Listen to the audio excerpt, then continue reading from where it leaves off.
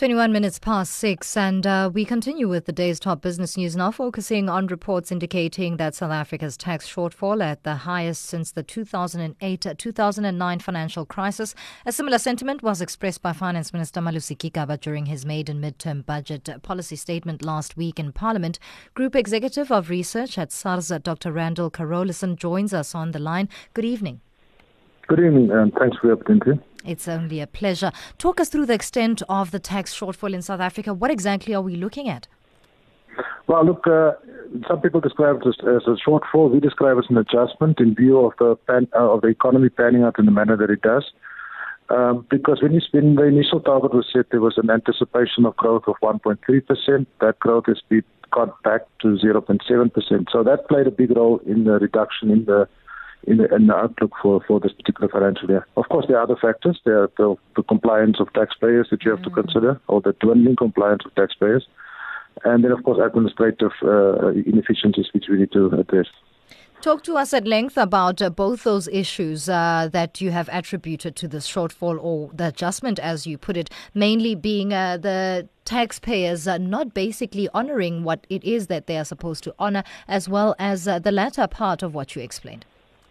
Okay, so when the economy gets tough, taxpayers respond more differently. So some taxpayers will continue to do the right thing, and other taxpayers are beginning to take their chances of not submitting their returns, or they are submitting returns without payment. And the SARS has got legal recourse to, it's a criminal offence to do these things.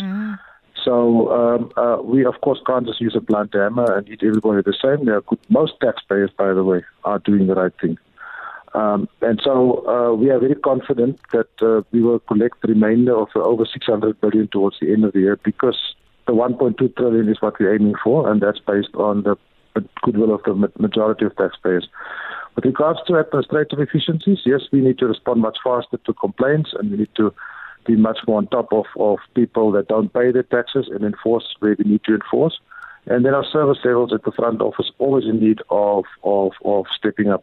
But other administrative efficiencies that we are introducing now is that we are much more effective dealing with people harboring wealth offshore. Yes. And so we, just by way of example, our special VDP program, which ran now for a few months now, already we collected 1 billion rand from 308 taxpayers that came forward because of our access to their records and international exchange of information. So that's going very well. We also are looking very carefully at people with large wealth, but they declare income below threshold levels. So in other words, a person with a Ferrari only declaring an income of 50,000. Yeah. We have access to third-party data, and we can link and build up a portfolio of such a person and then tax him appropriately. So we are getting much more efficient with that type of portfolio management. Having said that, there is talk that SARS will now intensify action on defaulters as a result of the current situation. What's to be said about that, and in terms of rolling out the strict measures that SARS will now be embarking on?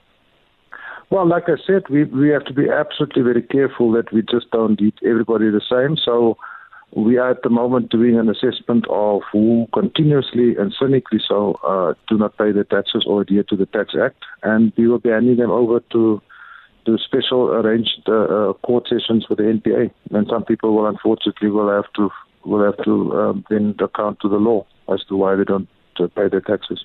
As a parting shot, what would SARS like to communicate to South Africans, taxpayers in general, about their contribution and the effect thereof on the fiscus as well as the current shortfall?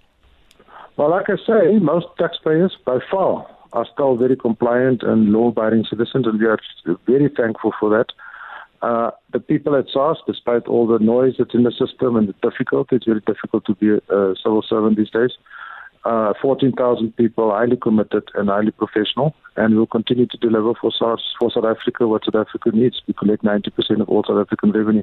Thank you very much for your contribution. Group Executive of Research at SARS, Dr. Randall Carolison, discussing reports indicating South Africa's tax shortfall at the highest since the 2008-2009 financial crisis.